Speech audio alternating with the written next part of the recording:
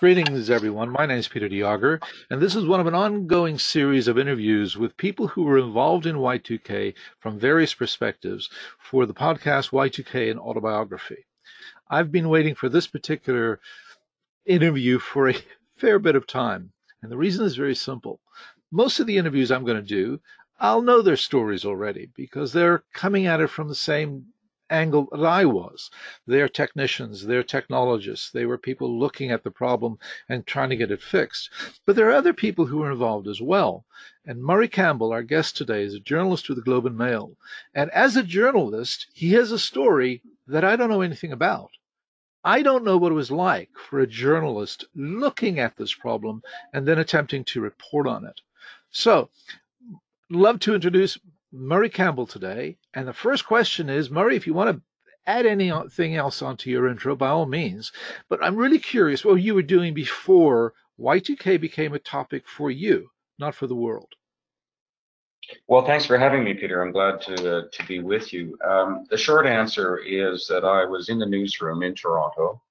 I was largely keeping my head down. It was a time of management turmoil, and I think all of us reporters were just kind of keeping our heads down, going with the flow, and seeing what was happening several pay grades above us. So I was probably doing general assignment, writing features, covering elections, and that sort of thing. But I was not reading computer magazines. Let's put it that way. Fair enough. When did Y2K come to your attention? When did it come on your horizon? Difficult to remember. As I say, I wasn't reading computer magazines. I think I saw passing references to it, but it didn't fill me with alarm at what I saw, nor did it excite my curiosity greatly because I thought, frankly, this is a topic that's way too complex and way beyond my knowledge. And I never thought that I would end up getting involved with it. So it's hard to pin down when I first heard about it. Was it the early 90s or is it towards the end of the whole story? Oh, it would certainly be the late 90s. I There was a good deal of talk about the coming millennium for a range of reasons, whether it was druids dancing around Stonehenge or whatever. Um, but I can't remember anything singling out anything to do with the difficulty of computers going from 99 to 00 Okay. at that time anyway. So how did you get roped into it? How did you write your first story?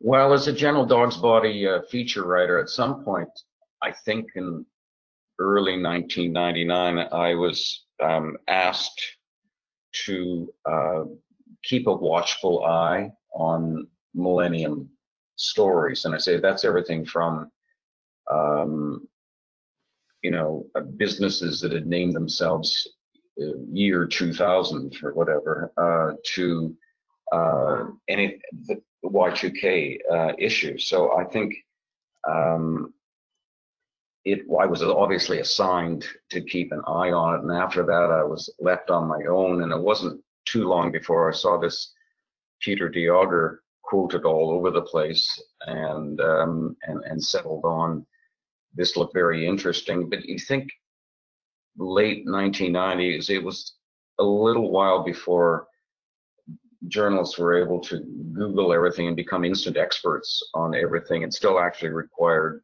reading things and trips to the library and finding books or whatever. So it was not always easy to get up to speed on what was happening either here, down the road, or across the world. So I think I probably remember doing some of the easier stories first about people with name changes, millennial car wash. What were they going to do about that? Okay. So you've given the assignment, keep an eye on it. You start doing some research. You've even learned the term. You've known my name. Sorry about that. What were your initial thoughts? I think I was agnostic about the whole thing. I didn't know enough about the topic to be dismissive of it or to fill my boots with fear. I knew that by early 1999, some people, I guess you were among them, were saying that the problem that you had identified in 1993 with your article in Computing World had largely been solved. And I remember at one point thinking, well, I've come a little bit late to the party here, haven't I, if it's all been solved. But, there were other voices that were saying that this was going to be a problem, and certainly a range of companies and governments were snapping to attention and spending a good deal of money on rectification or verification of their own computer systems. So I think I kept at it and tried to learn a little bit more about it. You and I had a few long talks in which you tried to make me understand some of the basics about Y2K. But I think all the way through that year, I was an agnostic. I didn't know enough about the subject to dismiss the fears or to confirm the fears. And I think that's what connected us a little bit. I mean, I appreciated the fact that you were quite open with the fact that you didn't know enough to form a strong opinion. At any point, did you switch to believe that it was a serious issue? Yes, I thought it was. Yes, in our conversations, I picked up and knew that it was indeed a serious issue. But I was willing to buy into your point of view that if everything was being done to mitigate the potential for damage, so that it's not that I didn't dismiss the possibility of a cataclysm on December 31st, but I took your assurances and that much was being done. And I could see that, and I talked to people in governments and businesses, and I could see that they were spending a large amount of money. And my thought was, and to go back to your earlier question, was did I have an opinion on it? I thought, well, it can't be, there must be something to this. If all these entities are spending huge amounts of money to fix something. It will not come as a surprise to you that there were voices out there that said Peter de Jager is just doing this for his own glorification and to hype up business for his speaking events. I thought, well, if that's the case, God bless him. He's discovered a secret weapon because he's getting all these companies to spend all this money, and if they're doing it on the strength of one article he wrote or a few speeches he gave. He's a brilliant man. I should get him on my side. Murray, I'm a good speaker, but I'm not good enough to get an organization to spend $100 million fixing a problem that doesn't exist. I mean, this was one of the arguments I had quite often with people, is that I'm a good speaker, but I'm not that good. I mean, I couldn't sell you a car if my life depended upon it. I'm not that type of salesperson. And I appreciate the fact that. Well, that was my thought too, Peter. That was my thought too. That there would be editors or my colleagues in the newsroom who would say, "Oh, that this is all about self-aggrandizement," and I would say, "Well, look at what the federal government is spending. Look what the Royal Bank of Canada is spending. There's got to be some basis for this." But let's monitor it and let's see where it's going. I never felt that I was pushed into taking a position about the issue, and I don't think in anything I wrote that I ever really did take a position on the issue. I was trying in my own even-handed way to reflect what was in my head, which could be true, could be not true, but likely it was true, but it's not true anymore, if you know what I mean. Yeah, I get it. How'd you go about the reporting then? I mean, you're doing your best to stay not neutral, but you were weighing everything and reporting on it from my perspective fairly. How did you strike the balance? Well, I mean, I guess that's second nature to most reporters. I talked to you a lot. I would bounce things off you. You were a really busy man, but you were very kind and generous with your time. I would every once in a while sort of get up my courage and to call other people in the computer business to say, what do you think? Mostly I would talk to people at various companies who were involved in the mitigation and get a sense of the scope of what they were doing. I didn't find it difficult to come up the middle Hmm. because as I've said a couple of times in this chat, I didn't know enough to come down on either side. It just was not in my knowledge sphere. If I were writing about politics or even, God help us, the Toronto Maple Leafs, I could say something more definitive. But in this case, I was trying to reflect what I was being told by people and what I could see in front of me in terms of the amount of money being spent. One of the difficulties in talking to reporters about Y2K was that we had to speak in simple terms. And if we really got into the weeds, people's eyes would glaze over.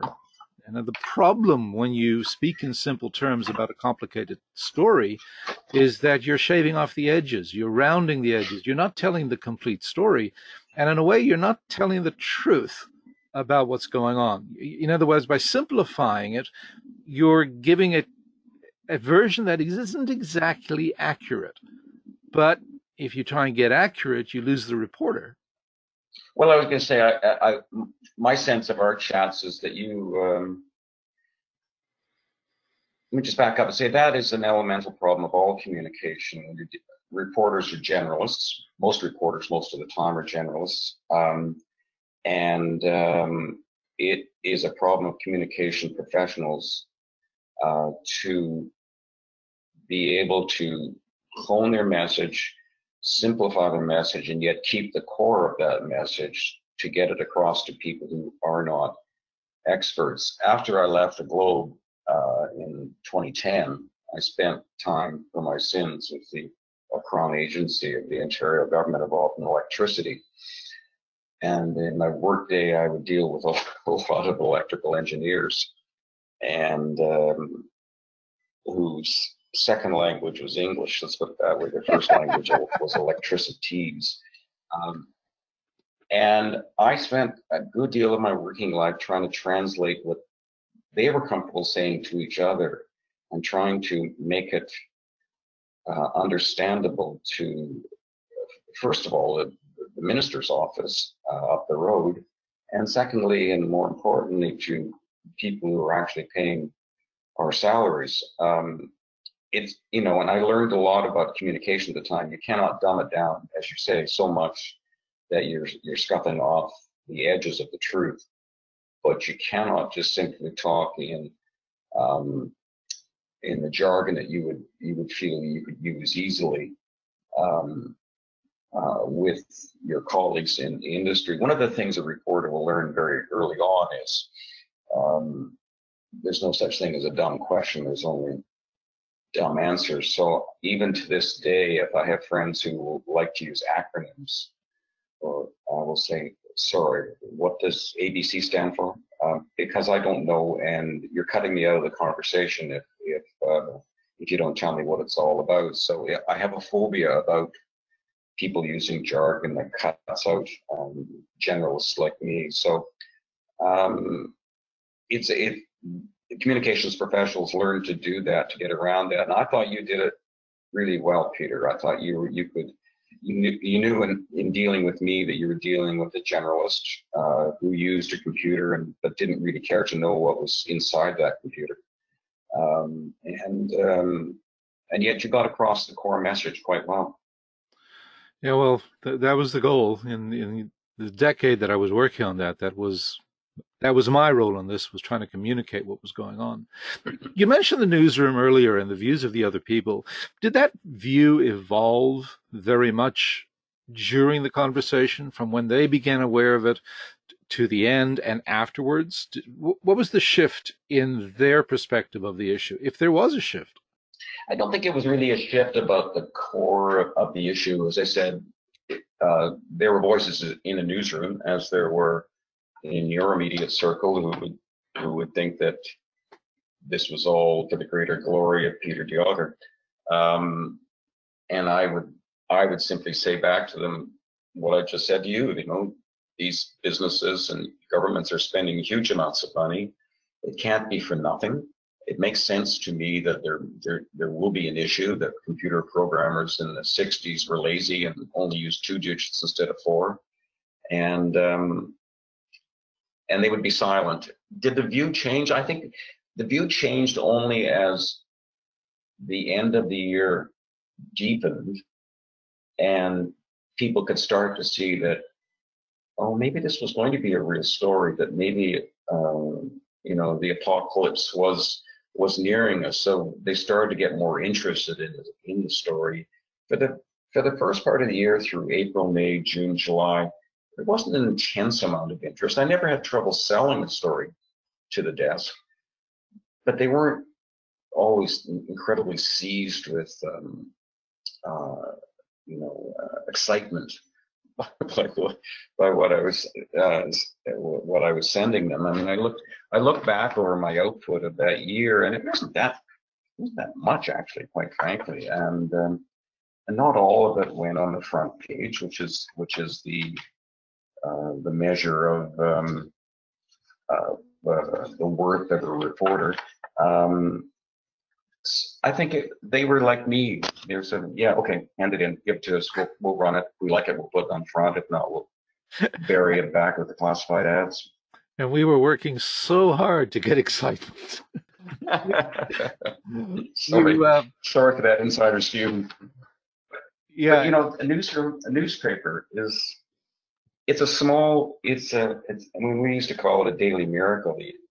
The Globe newsroom at that time would have been several hundred people, 300-400 people, and the stories come in. There's editors who try and be the gatekeepers, but there's just so much going on at any given time, and most reporters are excited about their stories. It's a job of most editors to say, yeah, okay, give it to me, let me have a look at it, and not get overly excited. And they're the ones that have a small group who pick out the stories that go on front the next day. And if you know, if you think you've done a story really well, and you come in the next morning expecting to hear, you know, people throwing rose petals in front of you, you're going to be very disappointed. The most that any reporter or editor will say to another reporter is, not a bad read. I know a little bit about that. I've written more than several thousand articles, and you hand it in and you're hoping for the response, and you get it very, very rarely. So I share a little bit of that with you. You were on a plane with me, flying to Heathrow. Now, at the time, I was shell-shocked and weary and tired and jet-lagged and everything else. And we didn't really have a conversation about why you were on that plane. I know why I was there. Why were you there? Because I thought it would be a good story. Okay. Plain and simple. I would make jokes with my wife, who did not laugh, and say, well, if I go down, I'll make front page one way or another. And you know, it seemed to me like it was a good story. My memory is that I was talking to you, and I asked you where you were going to be on New Year's Eve, and you said at home in Brampton, in the family room with the family. And I think I challenged you and said, well, you know, you can't do that. You got to be out something. Why aren't you in a plane or something? And then you went away and came back to me and said that you had this arrangement to fly from Chicago to London, and did I want to come with you? Right. Okay. And I took it to my editor, who took it to the editor-in-chief. And this is where they became actually quite excited. I don't remember what the cost of it all was, but it was reasonably, expensive, the airfare and the hotel in London, etc. But they got quite excited, maybe because they thought I was going to go down into the ocean. But I think they just thought it would be a good personification of a story that had the tendency to be as dull as bits and bytes, if you know what I mean. Right. Here was the guy who'd made it popular, the prophet of doom, as you were at one point in your career called, flying to London just to prove to yourself that the issue had been defeated. You had the confidence in your own belief that the issue had been surmounted, and I just thought it'd be I thought it would be a very good story, and I'm glad I was able to. If my memory is correct, I was glad I was able to push you into doing it. Yeah. Well, I'll be honest. I don't remember that part, but like I said, a lot of it is a blur. Okay. Here's what I remember, because it happened at several times. I was asked quite often by reporters, where will you be that night? And I had a standard pat response for them that was intended, crafted to be the human interest story, that I would be in a pub in Ireland quaffing a pint. And I even used the old phrase, quaffing a pint. And they then asked me, well, do you believe it's safe to fly? And my response would be absolutely yes. I don't see a problem at all. And then it would twist. And it twisted at least a half a dozen times in the following way. Ah, Mr. de Jager, so let me get the quote right. Despite the fact that you claim it's safe to fly, you won't be anywhere near a plane that night, correct? And I wrestled with that. And then this I distinctly remember. How do I work the media so that I can say something and do something so that my intent is clear and they can't mess it up? And I said, I know what I'll do. I'll get on a flight. And I remember phoning up United Airways and saying, I want to prove that I believe that it's safe to fly. Put me on a plane. Will you do that? Yes, we'll do it. First class and all the rest. And they did it. And it was intended to signal that I have absolutely no concerns flying. And when you came on board, I said, well, I must have convinced at least one other person as well that it's safe to fly, because here's Murray getting on a plane with me. So, but that was one of Or the. you found somebody who was foolish. How much insurance did you I should wipe? say, or you found somebody who was foolish. That too. How much insurance did you wipe? As far as I know, not enough probably. Okay. January the 1st. I don't remember. No, let's keep on the plane. I may be misremembering then. I thought you were saying that you were going to be home in Brampton. Otherwise I wouldn't have. I'm not sure I would have known where you lived, but maybe you said it to me at one point or another that you were going to be in Dublin having a pint. And if I wasn't the only one pushing you to get on a plane, well, God bless other reporters and for calling you. Murray, well. I don't doubt. But having said that, It was. Well, I was just saying it was a remarkable. It was a remarkable evening. I still would tell stories about that evening that we get on a plane and there's it's pretty empty. There's only about 25, 30 people on this huge plane, the pilot was the chief pilot of United Airlines, and most of the other passengers were United employees who were deadheading back to London to get on flights coming home. It was quite a remarkable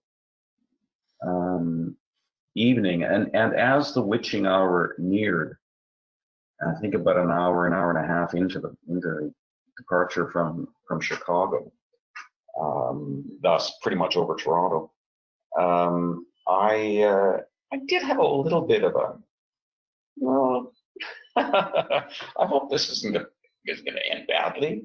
And then when it passed with utter calmness, and the pilot said, we're still here, and you said something, I'm officially unemployed now. That I remember. And we had I did a quick interview with you, and then I wrote the rest of the story. The later paragraphs are written before I left Toronto, but the top of the paragraph that we didn't die, I wrote it there and phoned it in from the onboard phone at untold expense. I don't know how many dollars a minute it was. And then when I finally finished that, I came and sat beside you, and flight attendants were everywhere, and it was a damn good party. There was, I say, 25, 30, 40 of us, and there was an immense amount of wine flowing, and it was New Year's Eve. The best party I've ever been to. Do you remember I was getting not text messages, but I was getting phone calls and messages from the captain, and in various ways. Do you remember the sale of the website? Because that's the night we got the message on that, I believe. You've been offered a certain amount of money for it, as I recall, right. And I don't remember the details of it though. Well, we put it up on eBay. Did you sell it that night? No. There were bids, and I believe the highest bid, this is now from memory, it is most probably incorrect, but the bid, I believe, the final bid was about $2 or $3 million. And I remember stating, I don't believe a word of it. It's a scam bid, and I was basing that on the nature of how the bidding went. And while I suspect there may have been a few legitimate bids in the beginning, that whoever was scamming it pushed those aside. And that, again, was done to communicate that Y2K is over. That's why we put it up for sale. So when we received that bid, I knew it was fake. I didn't all of a sudden become an unemployed millionaire. That was not the way that went down. A couple of years later, on Ben Stein's Money, the quiz show, they had a question, which site was sold for $2 million? And the answer was the year2000.com website. My son was watching the show and turned to me and said, Dad, where's the money? Because that was the answer, except it was wrong.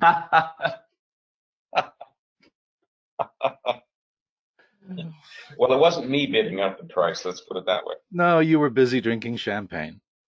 Okay, January the 1st comes along. I was indeed. We land in Heathrow, and as they say, we'll use the phrase that's in the narrative, nothing happened. What were your thoughts? Oh, I would say I had a sense of relief, but that if I said that would mean that I had heightened fears, and I didn't really have heightened fears for the reasons we've discussed. I trusted you when you said that the mitigation has worked. I thought, I'm on the plane with you. You would not do this if you weren't 99.99% confident. So relief would be misplaced. I felt for my own self-interest, I felt that, well, I was glad that I had pulled it off, that I'd managed to file a story from a plane 30,000 feet in the air, and that I was out of touch with the newsroom, and they couldn't get a hold of me, and wasn't that great? And I could get to London. So I got to London, checked into an airport hotel, and I was kind of tired, and I was probably a little bit drunk by that time, and I just kind of put my head on the pillow and crashed out for 5 or 6 hours. And when I woke up January 1st, I just kind of got up and took the tube down to the embankment to see what this Millennium Wheel was all about, and then went and had lunch and dinner with a friend, and came back to the hotel and flew home, and that was my little adventure in London.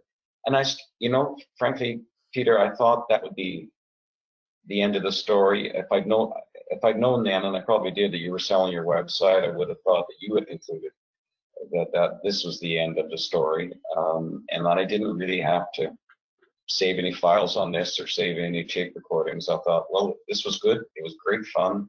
What's next? Mm-hmm. You're aware of the problems that we had this year? Well, you've enlightened me on some of them. Uh, they seem rooted in the same problem, which is that computer programs seem to be inclined to take shortcuts and are perhaps lazy. You come out of that industry, perhaps you can tell me whether that's wrong or not, but they seem inclined to do quick fixes and shortcuts. Is that the issue? That is the nature of our business. We never really solved Y2K. And the problems that we saw this year, and I'll do a quick recap, is we had the New York City parking meters, 14,000 of them stopped accepting credit cards January 2020. We had Polish cash registers throughout the country and Poland stop working properly, and they had to the point where they had to be sent back to the store to be fixed, and then sent back to the retailers. And then in Belgium, we had 95 trains that stopped working. And every one of these is a Y2K problem. Now, getting back to some of our other discussions earlier, they were all reported as Y2K-like problems, sort of pushing it away and say, well, this isn't a Y2K problem. It's sort of like a Y2K problem. And in that, they're absolutely missing the boat. And what happened was we were using a sliding window technique. Here I'm getting into the jargon again, right? We're using a technique that was making assumptions about the year. And the assumptions were set up so that until the year 2020, they would work. And ideally, we needed to have gone back into them and fixed them, but we didn't. And lo and behold, we had more problems this year. Yeah. We had more problems this year than we did in the year 2000. And one of the thoughts that goes through my mind and the minds of several others, including John Koskinen, if the problems that we'd had this year had happened in the year 2000, the narrative would not be that nothing happened. There would have been an acceptance that the problem was real and that we actually did our job. And with everything else going on, there's a difference in scale between parking meters in New York City and nuclear power plants and airliners and that sort of thing. So we can. I'm sure New Yorkers are grateful that they didn't have their credit cards weren't being charged for parking, and that there's a degree of danger missing there somehow. But let me ask you this question. I mean, it seems to be an issue when 19 turns into 20. What did the major players, the electricity system, the airlines, what did they do right in '99 that it didn't reoccur with them in the past year? Oh, there were various types of ways to do the sliding window, that it could be self-correcting. It would update itself every year. So the window kept sliding forward. There was fixed windows, sliding windows. I mean, there are all different types of technical ways to approach this. And what happened is that some of the changes made needed to be updated, and they weren't. Other organizations haven't had problems. I mean, the banks haven't had issues. There have been little glitches here and there, but nothing significant. And the reality, I mean, you mentioned nuclear power plants and planes and everything. And the reality is we found problems in nuclear power plants and we fixed them. We found problems in navigation systems in airlines and we fixed them. And we fixed them during all the remediation. And this was the whole point. If we hadn't done the remediation, then those things I've just mentioned would have been issues, something to discuss in the year 2000. So a lot of the danger stuff we identified in advance. I mean, there were other stories in the year 2000 that never really saw the media. The NORAD, the missile defense system in the States, was down, quote unquote, for 3 days. It wasn't working properly for 3 days. That wasn't highlighted. There was no advantage to highlighting that. It would actually show, it would be a national security issue. What did we learn? What did the media learn from So I Y2K? don't. Go ahead. Oh, the media never learns. The media never learns. The media never forgets. I think as business operations who are reliant on computers for their own continuance for this back office circulation, or we scribes using laptops in the field, they learned that they had to pay some attention to um, the issue out there and the mitigation of it. But in terms of a story and how we sold it, I don't think anybody sat around on January 1st, 2nd, 3rd, 4th and said, well, did we make fools of ourselves in this, or did we just make the auger a rich man, or whatever like that? Because I think in terms of the Globe, we didn't go overboard. We publicized the issue. We gave it a fair amount of ink, but we weren't alarmist about it, nor were we dismissive about it. So I can't speak for all the media, but I think that I don't remember any great postmortem at the Globe where we were embarrassed about what we did. I wasn't embarrassed about what I had done during the year. And frankly, it's when you're working in a daily newspaper, once that day's paper is out, it's a new day. You look forward. You rarely look back. That's for journalism professors to analyze what you did. When you're actively in the business, you don't spend a lot of time. Maybe this is wrong, but you don't spend a lot of time thinking about the larger issues of what you do. Do you see any parallels with how Y2K was covered by the media in general, not just the Globe, and how the coronavirus is being covered, for example? Well, yeah. I mean, I do. I think this is one of those issues in which, the reporters and editors who are generalists, their instinct is to go find people who know lots of stuff, smart people who know lots of stuff, and take what you find from there. I mean, I think we all have PhDs in virology from what we've learned in the past 2 weeks. And the job of a reporter is to take what they can glean from microbiologists or whatever and throw it to people who actually have control over the larger issues, politicians, leaders, and say, what are you doing about this? And again, I don't think,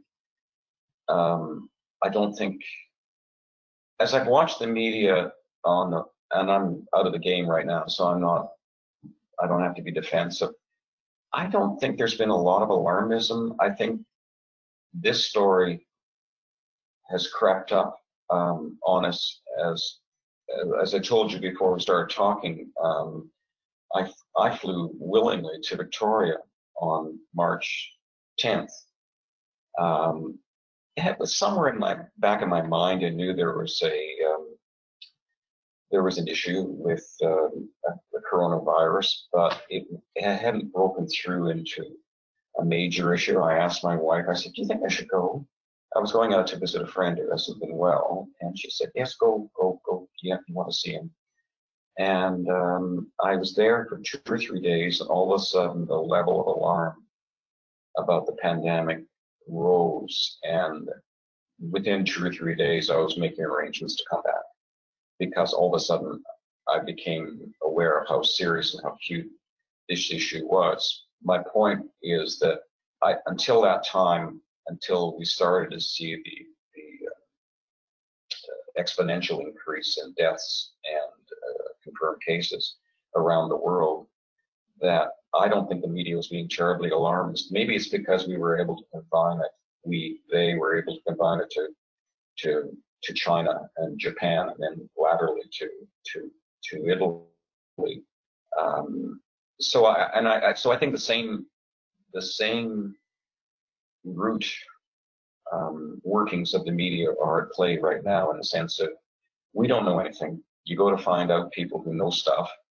find out what they have to say, and then you bounce it off other people, and you eventually try and hold to account the people who have control over our lives, and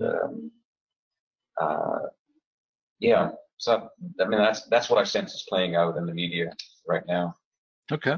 Interesting. It's interesting to hear the media perspective on it. I mean, it's one thing to read articles about it. It's another one to hear the conversation behind the articles, which is what I was looking for in this presentation, which we've more than gotten. Any closing thoughts on the whole Y2K escapade? Well, I mean, I guess two things. So just bear in mind that reporters are rarely experts. And you might feel you're talking down to us by eliminating all the sharp edges of your analysis. We don't feel that at all until we do feel you're talking down to us, of course. But we don't feel that at all. We think that you're being respectful of our ignorance and are trying to explain it to us in a way that we can understand. I mean, generalism gets a bad rap sometimes, but reporters as generalists are all you got, really. I mean, I guess you could have PhDs in computer science writing your newspaper, but at some point somebody's got to explain it to the vast readership out there that doesn't have a PhD in computer science. So I mean, that's the one thing. I mean, you simplify your message so much that it makes you kind of gag that you're simplifying it so much. But we don't feel that at all. We think that you're talking to us at a level that we understand. Politicians will say this. Well, most politicians will say that they go out with their messages, their message track, their 2 or 3 things they have to say, and they say it again and again and again until they think they're going to be physically ill if they have to say it one more time. And then they realize it's just at that point that people are listening. It's just the way of the world.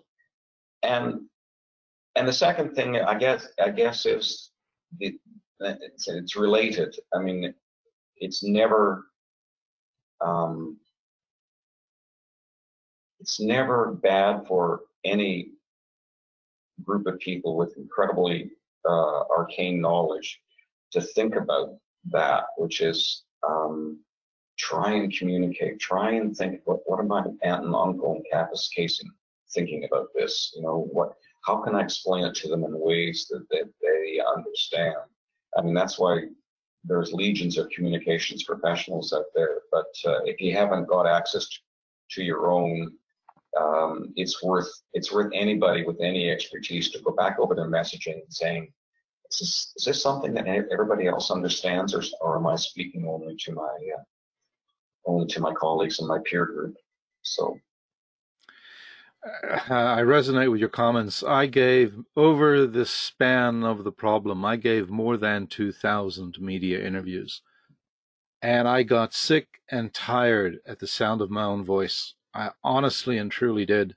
I was repeating the same stuff over and over and over again. I got so weary of it, and yet it needed to be done. We didn't turn down a single phone call or request for an interview. It had to be done. Okay. Yeah, wonderful. I'm glad. I mean, you sound like an author coming back from a book tour, fed up with their book, fed up with their own personality, fed up with hotel rooms. Yeah, and jet lag and everything else. Murray, I want to thank you very much for agreeing to do this. We won't let everybody know how long it took us to do it and how many technical problems we had. They weren't Y2K related, which is the good news. If you want to say goodbye, Murray. That's more embarrassing for you than it is. Go ahead. Well, thank you so much for having me on. I enjoyed talking with you 20 years ago, and I enjoyed renewing our conversation today. Super guy. We'll get together for a beer in the near future. Let me close out. Everybody, this is Peter DeAuger. Well, I was going to say in the near future, who knows? But That's true. No pubs. Anyway, this is Y2K, an autobiography. This is one of a series of interviews that we've been doing. My name is Peter DeAuger. You can contact me at Dejager, P-D-E-J-A-G-E-R, at technobility, technobility.com. And if you want to access the premium data, which is where you are now, sort of, www.vimeo.com/on-demand/Y2K. And here's a promo code you can pass along to your friends and everybody else if you want them to hear some of this stuff. The promo code for the on-demand stuff is Y2K Dejager, Dejager. Thanks again, everybody. And there'll be another one dropping in about a week. Take care. Thanks again, Murray. Be good. Bye.